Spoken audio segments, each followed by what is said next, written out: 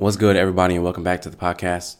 Today, I want to talk about how delegation equals death. And I'm talking about this because in the last podcast, I talked about how to know exactly how much your time is worth and to stop doing the things that is less than that number.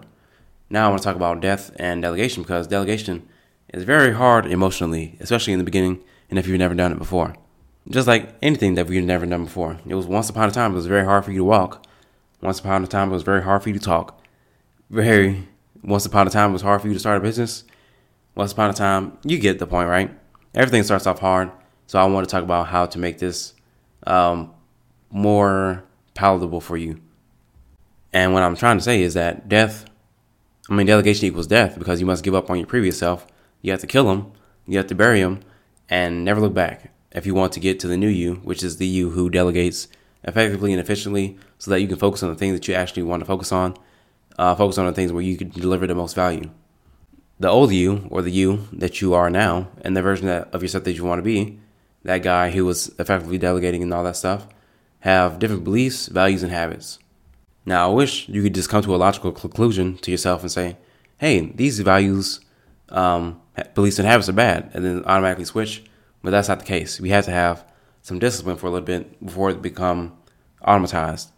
And the first level of discipline, what I like to call is the discipline of the mind, which is the goal that you have for yourself. You have a new goal called, I need to delegate the stuff that's below my pay grade. And you have your old self enforcing himself saying, no, I really want to do this stuff. Nobody can do it right, blah, blah, blah. And once you get to the point where you're like, yes, I have to do this. I must do this. I will do this. And you do it in your mind first. Then you have discipline in the body, which is actually doing the delegation and the firing of yourself and the burying of your previous self and all that stuff. And then you do that, and then you do it long enough, it then becomes automatized. Just like all the other stuff that you have automatized, like driving a car, like speaking English, like a whole bunch of other stuff. And depending on how high that number was, the one number that you calculated in the last podcast, if you did calculate it. If you didn't calculate it, go back and listen and calculate that number. But the difference between that goal or that number and what you're actually doing now will determine the frequency and intensity of how many times you need to kill yourself in terms of delegating and letting go emotionally of doing certain tasks.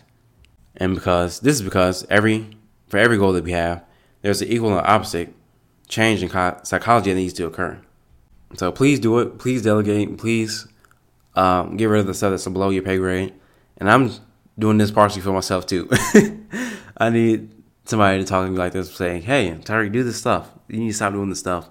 Focus on the things that you actually want to do, like creating the podcast, writing newsletters, and all the other stuff that you want to do. Do that instead. But it's not a easy emotional task. But it will be eventually. And when it is, man, things are going to explode like crazy. But that's all I got for you. This is a very short one. Hope you got something good out of this, and I'll see you in the next one. And peace out.